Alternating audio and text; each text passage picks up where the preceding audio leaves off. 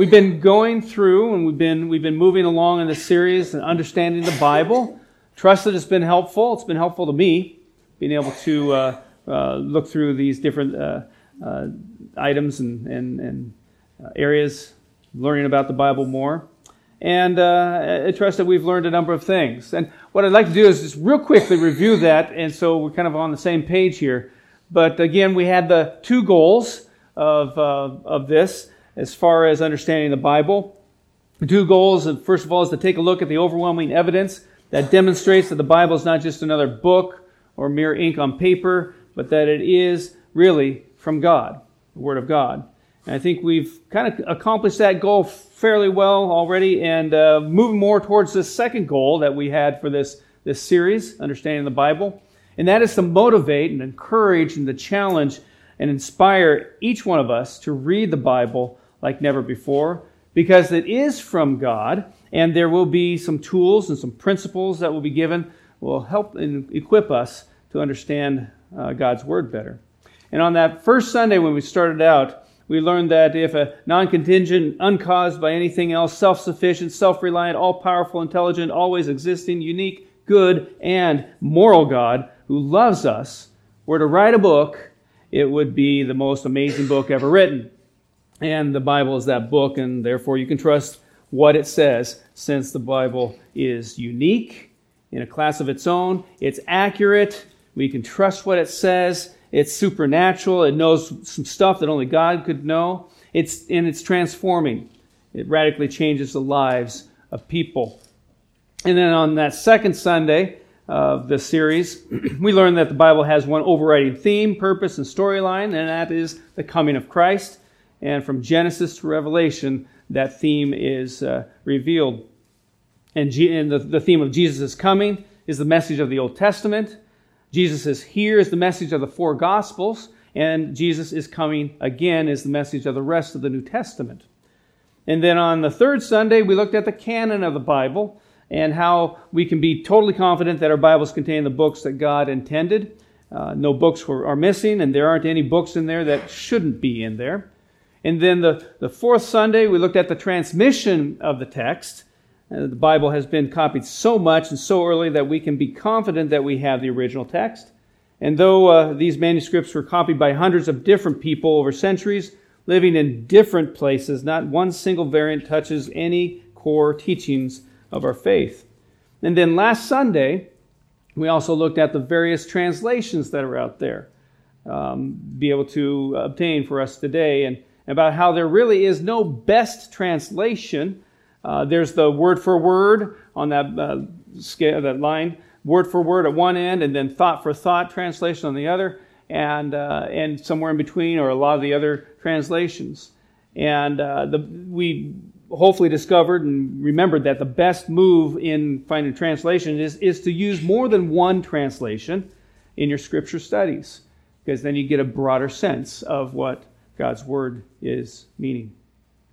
Now that brings us up to speed and ready for today's message, which is entitled, You Are What You Eat. You are what you eat. Eating is something that our culture knows a lot about. We're pretty serious about our eating, even here at Happy Valley. I mean, later on, after the service, you're going to go downstairs, have a little snack, right? A little fellowship. We, once a month, the last fourth Sunday, we have a fellowship meal together, all those things. Maybe you'll go home today and you'll probably have another meal with your family or something like that. But pretty serious about our eating, especially around here. I mean, what do you find at the center of malls? The food courts, right. Town Center has them. They're right there, food courts. What do we have on almost every street corner? Restaurants all over. Food usually plays a pivotal role also too at movie theaters, right? You go to a movie theater, if you can afford it, you get popcorn, you can get some candy, maybe some pop, whatever. When watching sporting events, there needs to be something to eat and drink, especially if you have that Super Bowl party, right? A Super Bowl party without food is no good. If you've ever tried to go to Red Robin over at Clackamas area there on a Friday or Saturday night, good luck. With Chick-fil-A across the parking lot, it almost becomes impossible to even just get into the parking lot. It's crazy. Food has become a national pastime in our country. There are literally hundreds of TV shows centered around food and cooking. Gordon Ramsay has become a well-known household name these days. And I think food even has its own TV network, like the Food Network, is that right? We are what we eat. And we eat a lot, or at least we think about food a lot. But in your mind and your heart, what you eat is what you study. The Apostle Paul, Abraham Lincoln, Genghis Khan, Adolf Hitler, Malcolm X, Martin Luther King Jr., Martin Luther, they were all students. They were all students. Each made a serious study of a certain philosophy, a system of thought and action. And their mind and heart fed off of what they studied. Martin Luther, he was a monk who studied St. Augustine as well as a philosophy known as nominalism. But he was transformed by a deep study of Paul's letter to the Romans, and then a careful reread of the entire Bible. Very serious-looking guy, isn't he? Martin Luther. Malcolm X. Malcolm X began reading widely while in prison for larceny, but then he fell especially under the spell of Elijah Muhammad, who was the leader of the black separatist religious movement known as the Nation of Islam, sometimes called Black Muslims. Adolf Hitler was a sulking and awkward teenager, stung twice by rejection from Vienna's elite art school. He came under the teaching of Friedrich Nietzsche's will to power philosophy and Richard Wagner's anti-Semitic nationalistic music that paid homage to the pagan gods of Nordic and Teutonic legend. Each of these guys and others were shaped by the books they read and reread, the art they surrounded themselves with, the music they soaked themselves in, and also the teachers they bowed down to. In heart and mind, they were what they ate. In his book, Your God is Too Safe, Mark Buchanan describes study this way. He says, study is the ingesting and digesting, the chewing and swallowing, and being filled with ideas, images, thoughts, and attitudes. To browse an idea, to skim it and dabble in it, that's like getting a whiff of food, maybe a faint taste on the tongue. But to study, to really plunge into the depth of a thing, to interrogate it and allow it to interrogate you, to probe it and be probed by it, that is study. That is eating. You know, in many places, the Bible uses the metaphor of eating in connection with God's Word. Jeremiah writes in the 15th chapter of his book, "When your words came, I ate them. They were my joy and my heart's delight, for I bear your name, O Lord God Almighty." In the book of Ezekiel, the prophet tells us about his call from God, and as he does, we see this metaphor of eating once again. Son of man, eat what is before you, eat this scroll, and then go and speak to the house of Israel. Do you see the progression there? You eat first, then you go and speak. Progression. John chapter 6, Jesus tells a great multitude of people that they must eat his words if they are to have eternal life. The one who feeds on me will live because of me. In Revelation chapter 10 as well, in verses 10 and 11, we see the Apostle John meeting up with an angel who holds a scroll of God's word, and he tells John, like he told Ezekiel, that he must eat the scroll before he can go out and preach it.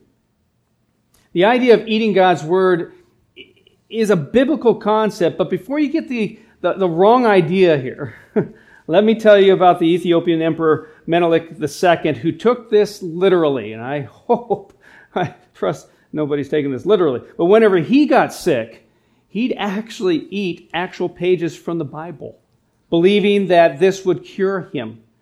It is said that he died in 1913 after ingesting the entire book of 2 Kings. I don't recommend eating of God's Word that way. It's not the kind of eating that we need to begin diving into this morning. The kind of eating we need to participate in is the spiritual discipline of studying God's Word. And this is often referred to as this $50 seminary word, hermeneutics. Hermeneutics, that comes from the Greek word which means to explain or interpret. Now, it's as opposed to the somewhat popular belief that it's hermeneutics is some guy named Herman who had a vast knowledge of blood-sucking parasites. That's not what this is. Hermeneutics. You'll get it later on. But anyway. We see Jesus, though, using a form of this word in Luke chapter 24 while he's walking with these two guys on the road to Emmaus who had lost hope because Jesus had died. It says, then beginning with Moses and all the prophets, he interpreted for them the things concerning himself in all the scriptures. And a noun form of this verb is Hermes, which was the name given to the Greek god who was the spokesman or interpreter for the other gods. You see a perfect rendition of him back there. Whenever Zeus or some other notable deity had a message for the human race, Hermes, the messenger god, was the one to get it done. He brought the message from the gods to all the people. And this explains why in Acts chapter 14, we read that after Paul preached the message of the gospel and then healed a cripple at Lystra, the people thought that the gods had come to visit them. It says, and they started to call Barnabas Zeus and Paul Hermes because he was the main speaker. So the term hermeneutics is simply the practice or discipline of interpretation or explanation, especially when it relates to the Bible. Mark Moore writes in his book, Seeing God in HD, he says he describes hermeneutics as both a science as well as an art. And this science isn't a hard science that can be reduced to test tubes and element charts, but a science of language. Specifically the science of the way that language works in everyday life. Language has rules. Rules about words, grammar, context, parallel passages, historical setting, reading and understanding specific genres, like we have in our Bible, Psalms and the Gospels, prophetic writings and the narratives. Language has rules. If you ever tried to, using Rosetta Stone or whatever it was, to try to figure out another language, you found out that there's some rules there that are kind of difficult in some of the other languages. I'm so glad I don't have to learn English. Wow. There's some rules there that just don't make sense. Who made up these rules anyway? Mark Moore answers the question by writing this. He says, no one and everyone. Oh, thank you. That's great. No one and everyone. And he says, it's not like a bunch of theologians sneaked off to some cathedral in the Alps and came down with a list of divine hermeneutical do's and don'ts. These rules come from observing how language works in the rough and tumble of real life. They are observations about the language of the marketplace and the blog, the sitcom and the Comedy Central. This is why we can say that hermeneutics is truly a science. It comes from observing this incredibly complex and eminently fascinating phenomenon we call language. So hermeneutics is more than just scientific rules. It also requires a certain degree of artistic skills. For example, ladies, what if your husband makes the following statement behind me on the board? Wow, she is really hot. Well, you may not know what these words really mean without the help of your inner artist. If he is sitting on the edge of the bed after taking your daughter's temperature, then those words mean she has a pretty significant fever. But if he says those same words as a beautiful woman walks by your table at a restaurant, those words mean something entirely different, and that husband is now officially in the doghouse.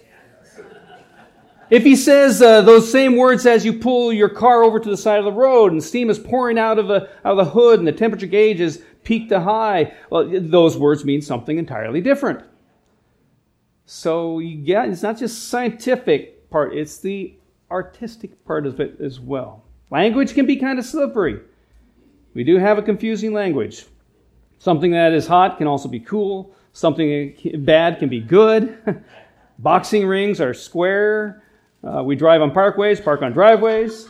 And restrooms are the last place you actually would probably want to take a nap. But rules alone, though, are not sufficient.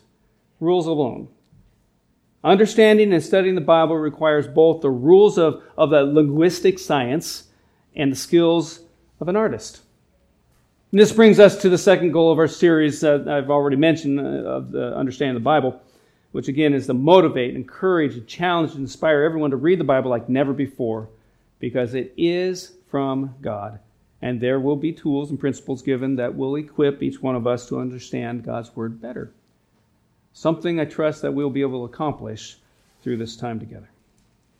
So let me share with you today several motivations or reasons, I guess, why you should begin studying or deepen your study of the Bible, and why we should really care about learning some basic hermeneutic skills. So let's look at this first one. Reason to study God's Word is because the Bible is the Word of God. Bible is the Word of God.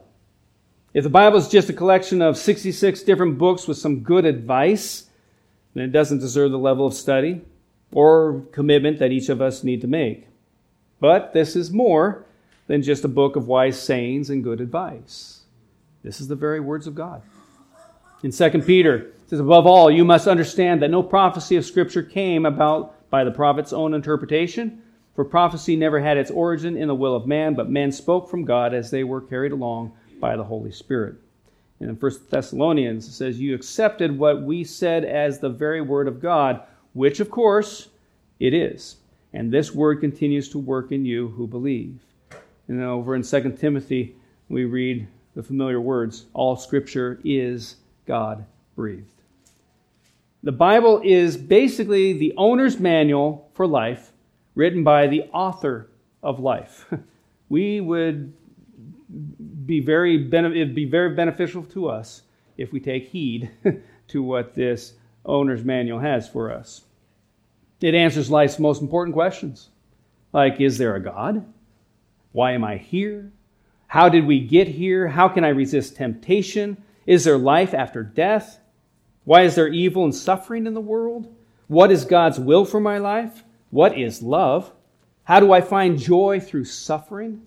How can I be a better husband? How can I be a better wife? How can I be a better parent or even a better person? What is the kind of life that leads to lasting satisfaction and contentment? All of these things. God's Word helps us and guides us into that. Gives us some answers in that. And since this book is the words of the maker of heaven and earth, God, it will be around forever. Max Lucado puts it this way. He says, the Bible has been banned, burned, scoffed, and ridiculed. Scholars have mocked it as foolish. Kings have branded it as illegal. 1,000 times over, the grave has been dug and the dirge has begun. But somehow the Bible never stays in the grave. Not only has it survived, it has thrived. It's the single most popular book in all of history. It has been the best-selling book in the world for years. In 1 Peter, we read, first chapter there, all men are like grass, and all their glory is like the flowers of the field. The grass withers and the flowers fall, but the word of the Lord stands forever. What you have in your hands, God's Word, the Bible, is something that is important to study. Something that we need to get involved with. And if you are involved with it right now and study, then I encourage you to get deeper in it. Continue to study God's Word.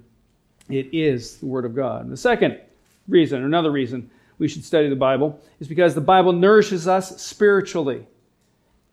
The Bible nourishes us spiritually. Do you pretty much eat every day? Somewhat? Pretty much eat every day. Are you aware throughout the day when your body needs nourishment? Your stomach probably starts growling or whatever. And you, didn't mean to make that much noise with my stomach. Some of us, including myself, need very little encouragement to eat physically. I don't need a lot of encouragement. But some of you have found out that if you don't eat, your body doesn't work so well. You lose energy. You get tired. Maybe you get a headache, and maybe you get cranky. Maybe you get a little hangry. But in the same way that we are aware of our need for physical nourishment, we need to be aware of our need for the spiritual nourishment that comes from God's Word. If we were to have everyone pass by a screen that you'd see like in the cartoons, and it's an X-ray screen, and the cartoon character passes behind it, and you see all these bones and stuff like that. If we were to have a special x-ray screen that would show how we are doing spiritually in nourishing our spiritual self, wonder what some of us would look like as we pass by that screen. If it looked like, oh, you are doing great, you're healthy. Or would some of us pass by that screen and go, oh my goodness, we need to call 911 right now.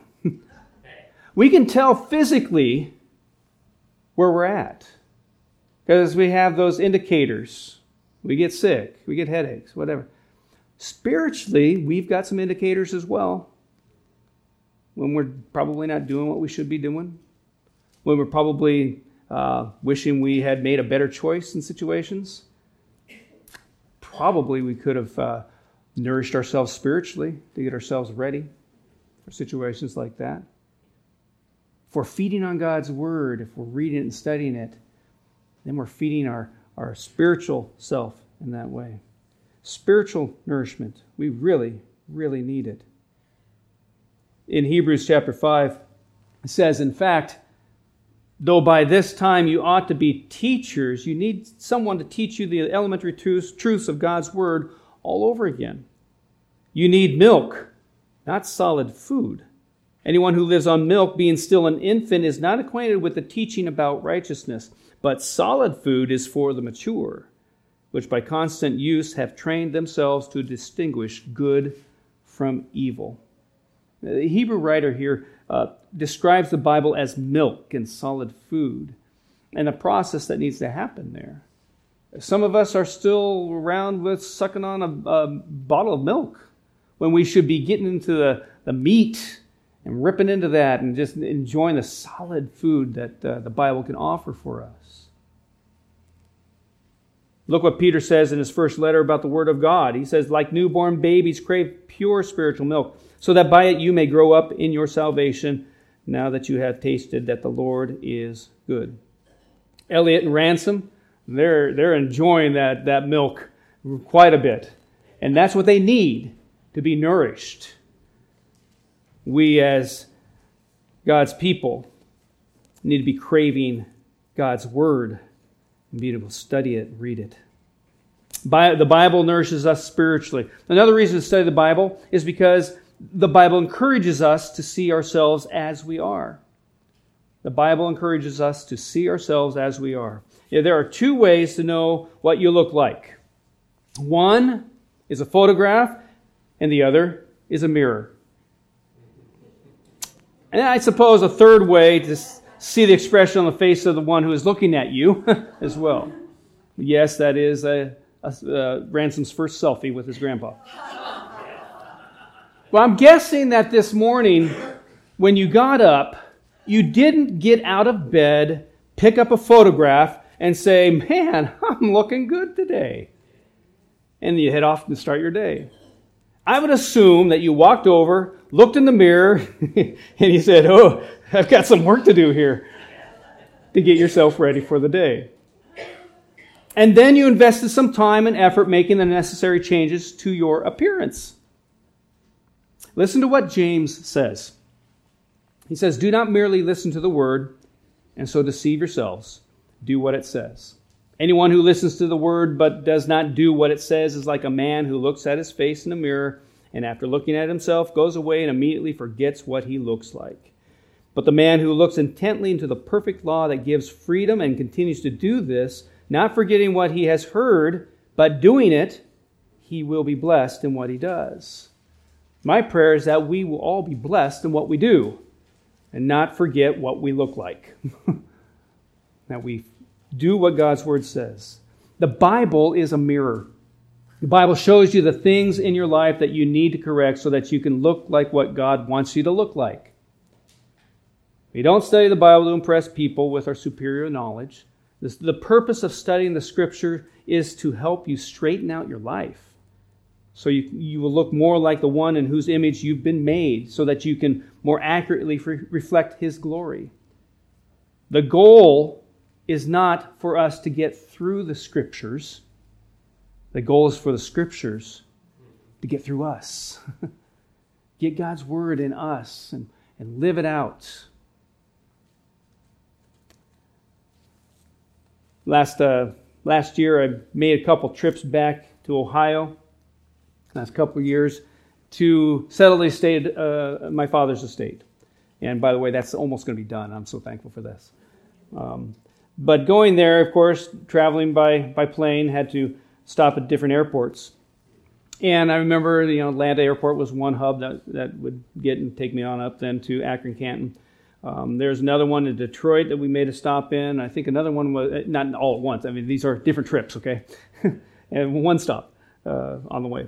And at another time going out there, I think we stopped, Chicago, I believe. Anyway, there are a lot of different places that it did. And so I'm flying alone on one of these times, a couple of them, I guess. But I get to the airport, like Atlanta, and I'm looking around. I'm thinking, I'm coming off the plane, out of the gate, and entering this airport, and everyone's going everywhere. And I'm just going, okay, how do I know where to go? And so what do? You go find a screen or whatever. It says where you need to go and all that. But they also had those handy little maps that would show the whole diagram of the airport, and then it would have a dot where you were. This is where you are. I also had a fun little app I could follow where I was going. As I said, here I go, all right, and find my way through the airport. But it had that dot on that map. Here's where you are. You are here. The Bible helps us find our red dot that says you are here, and then guides us to where we need to be. It's kind of hard to get to where you need to be if you don't know where you are. Believe me, in those airports, hard time trying to find where you need to go if you don't know where you are. But the Bible encourages us to see ourselves as we are. Another reason to study the Bible is that the Bible exposes false teaching. The Bible exposes false teaching. There's a lot of false teaching out in our world today. There are many who claim to be following the Word of God, but instead have distorted and have twisted it. There are cults who in name claim Christ, while at the same time dethrone Him and devalue His Word. Even within what is considered to be mainstream Christianity, there are false and dangerous teachings that are not found in the Bible. Although this is not a good thing, it shouldn't surprise us, really. After all, Jesus warned about false teachers in the Sermon on the Mount, and much of the New Testament was written to expose false teaching. Like in 1 John chapter 4, verse 1, it says, "Dear friends, do not believe everyone who claims to speak by the Spirit. You must test them to see if the Spirit they have comes from God, for there are many false prophets in the world." And in Acts chapter 17, it says, "The people of Berea were more open-minded than those in Thessalonica, and they listened eagerly to Paul's message. They searched the Scriptures day after day to see if Paul and Silas were teaching the truth." Now, I've mentioned this before. Same thing. You guys hold me accountable. Is what I'm preaching from God's Word or not? And I encourage you to go, don't just take it lock, stock, and barrel and go, that's great. Do some study yourself. See if you come up with some things in Scripture, especially from certain messages that have been preached. And so you too do the exercise of hermeneutics as well. And you look into God's Word that way. And in 2 Peter chapter 3, it says his letters, and Peter's talking about Paul's letters. His letters contain some things that are hard to understand, which ignorant and unstable people distort as they do the other Scriptures to their own destruction. Therefore, dear friends, since you have been forewarned, be on your guard, so that you may not be carried away by the error of the lawless and fall from your secure position, but grow in the grace and knowledge of our Lord and Savior Jesus Christ. To Him be glory both now and forever. Amen. Peter reminding us, search Scripture. Be on your toes spiritually. Don't fall for the deception of the false teachers. So, the Bible exposes false teaching. Another reason to study the Bible is because the Bible empowers us to resist temptation. The Bible empowers us to resist temptation. In Psalm 119 it says, "How can a young person stay pure? By obeying your word and following its rules. I have tried my best to find you. Don't let me wander from your commands. I have hidden your word in my heart that I might not sin against you." The Bible will keep you from sin, or sin will keep you from the Bible. And so be on your guard. A regular diet of the Word will enable the Holy Spirit to work in your life. When you regularly read God's Word, you have the tendency to overcome temptation rather than give into it, because you have God's Word coming back to you, never returning void, coming back to you and reminding you of the way to go. You know, one of the best ways to use the Word to defeat temptation is to memorize passages. Memorize those passages, especially the ones that deal with whatever your struggle is.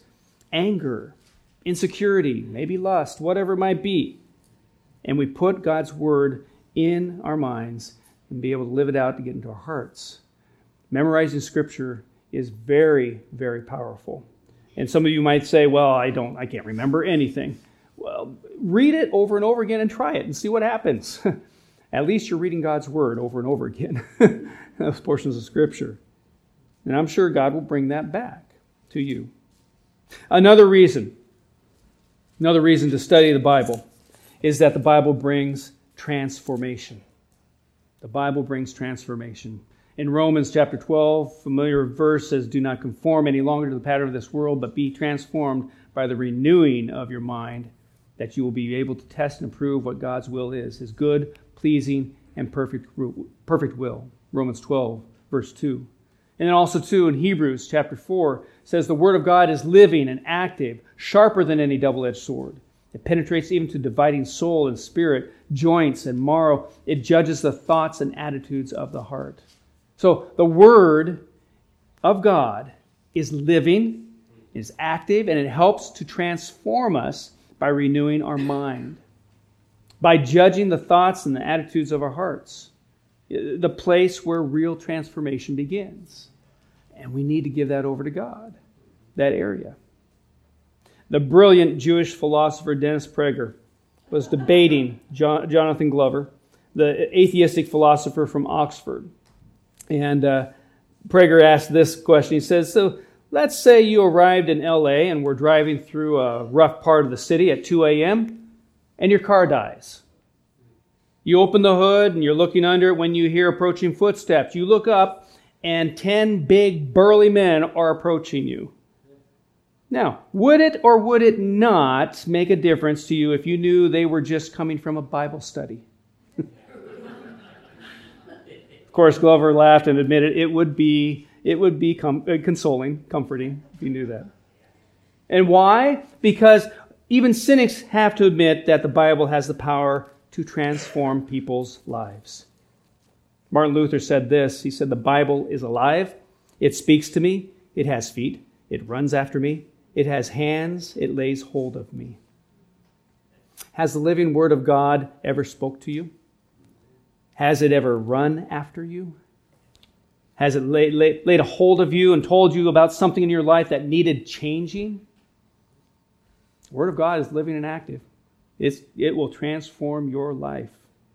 It brings about transformation. Another reason to study the Bible is because the Bible is a source of comfort and hope. A source of comfort and hope. In Psalm 119 it says, your promises to me are my hope. They give me strength in all my troubles. How they refresh and revive me.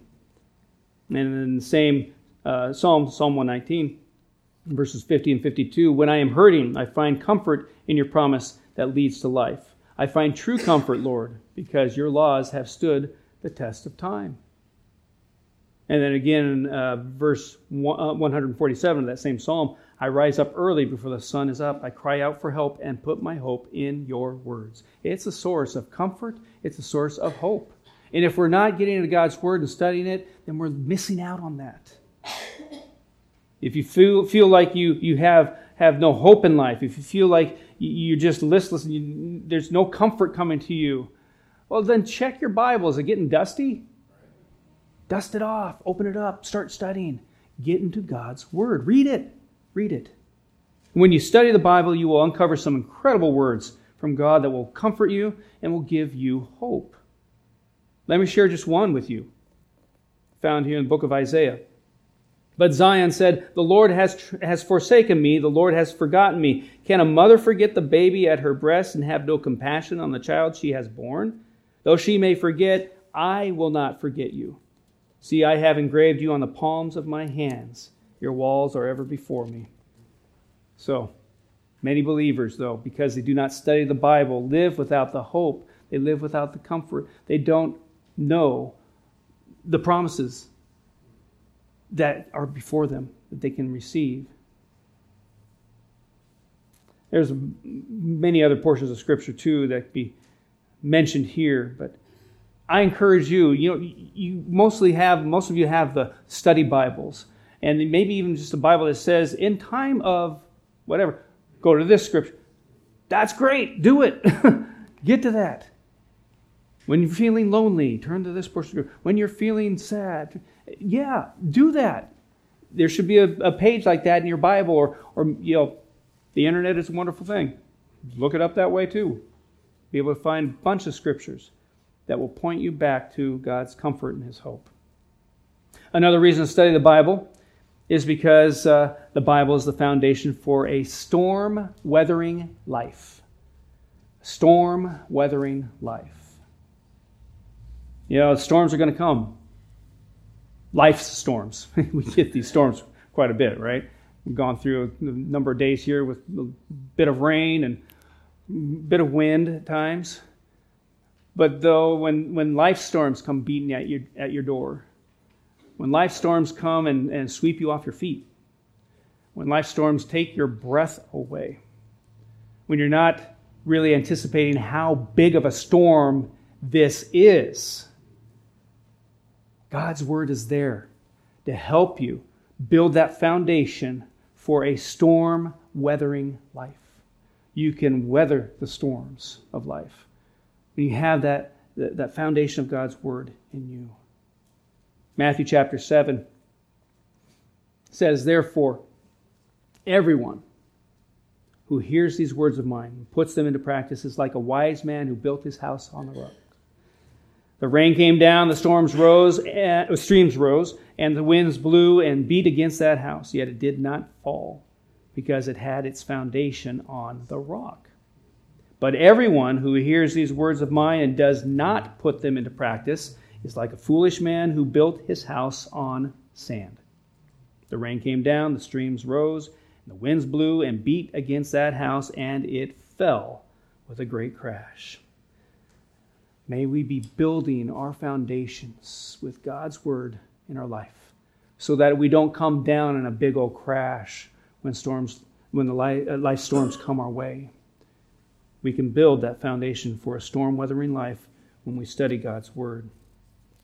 And then one last reason to study the Bible is that the Bible has an extremely important purpose. Extremely important purpose. What is the purpose of this book? Is it to transplant the dress and food and culture of the first century church to today?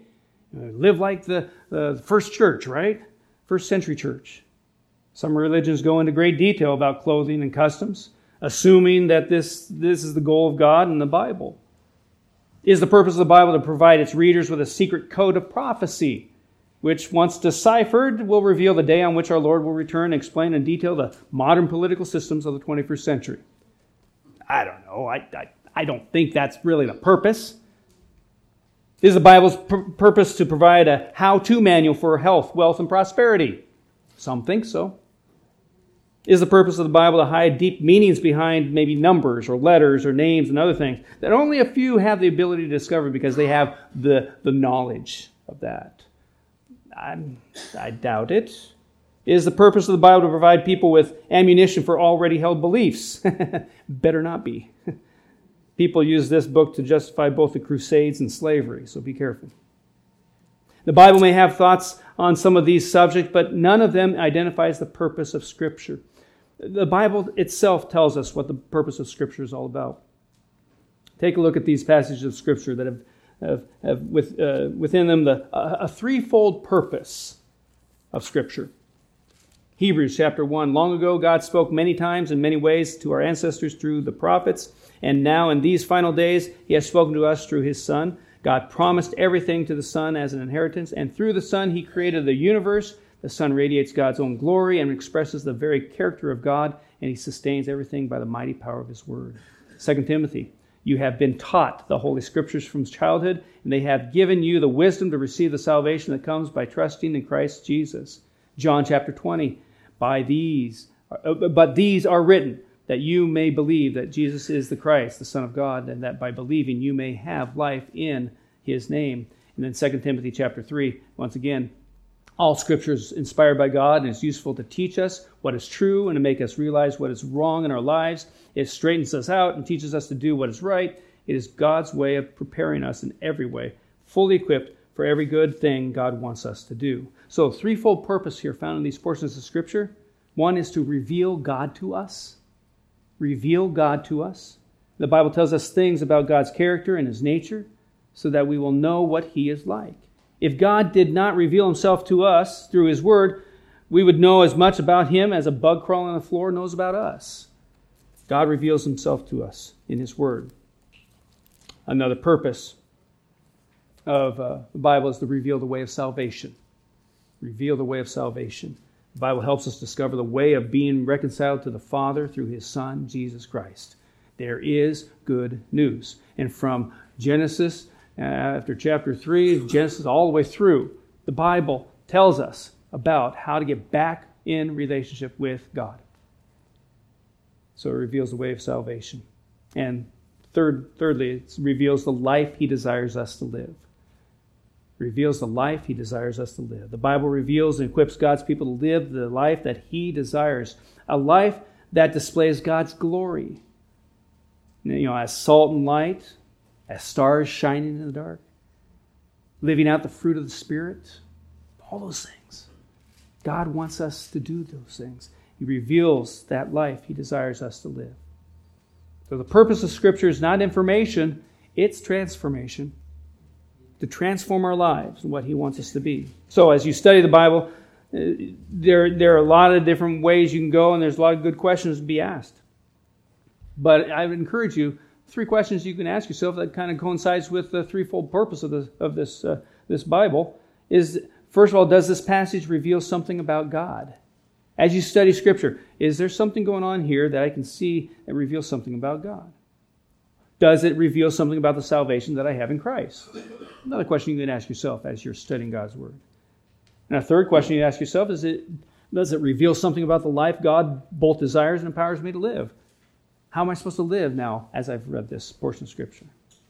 So when we study God's Word, we need to realize the Bible is the Word of God. It nourishes us spiritually. It encourages us to see ourselves as we are. It exposes false teaching. It empowers us to resist temptation. It brings transformation. It is a source of comfort and hope. And it is the foundation for a storm-weathering life.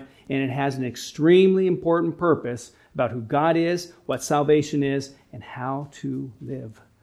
Study God's Word? Definitely study God's Word. I'm going to invite the worship team to come on up. I'm going to lead us in one last song. And as I do, let me kind of wrap this up with this portion of Scripture from Isaiah chapter 55, verses 10 through 13. As the rain and the snow come down from heaven, and do not return to it without watering the earth and making it bud and flourish, so that it yields seed for the sower and bread for the eater, so is my word that goes out from my mouth. It will not return to me empty, but will accomplish what I desire and achieve the purpose for which I sent it. You will go out in joy and be led forth in peace. The mountains and hills will burst into song before you, and all the trees of the field will clap their hands. Instead of the thorn bush will grow the juniper, and instead of briars the myrtle will grow. This will be for the Lord's renown, for an everlasting sign that will endure forever. God's Word's important. Get it into our lives, to study it. If that's something that's been missing in your life, maybe today is the day where you just come before God and you say, I realize your God is really important, but I really haven't been spending a lot of time in it. I want to begin today to spend more time. And in prayer, you can say, God, help me with this. Because you know the distractions in your life. You know what's going to happen. You'll get going with this. Read God's Word the first week. Second week, kind of read God's Word every other day. third week, I kind of read it maybe once a week.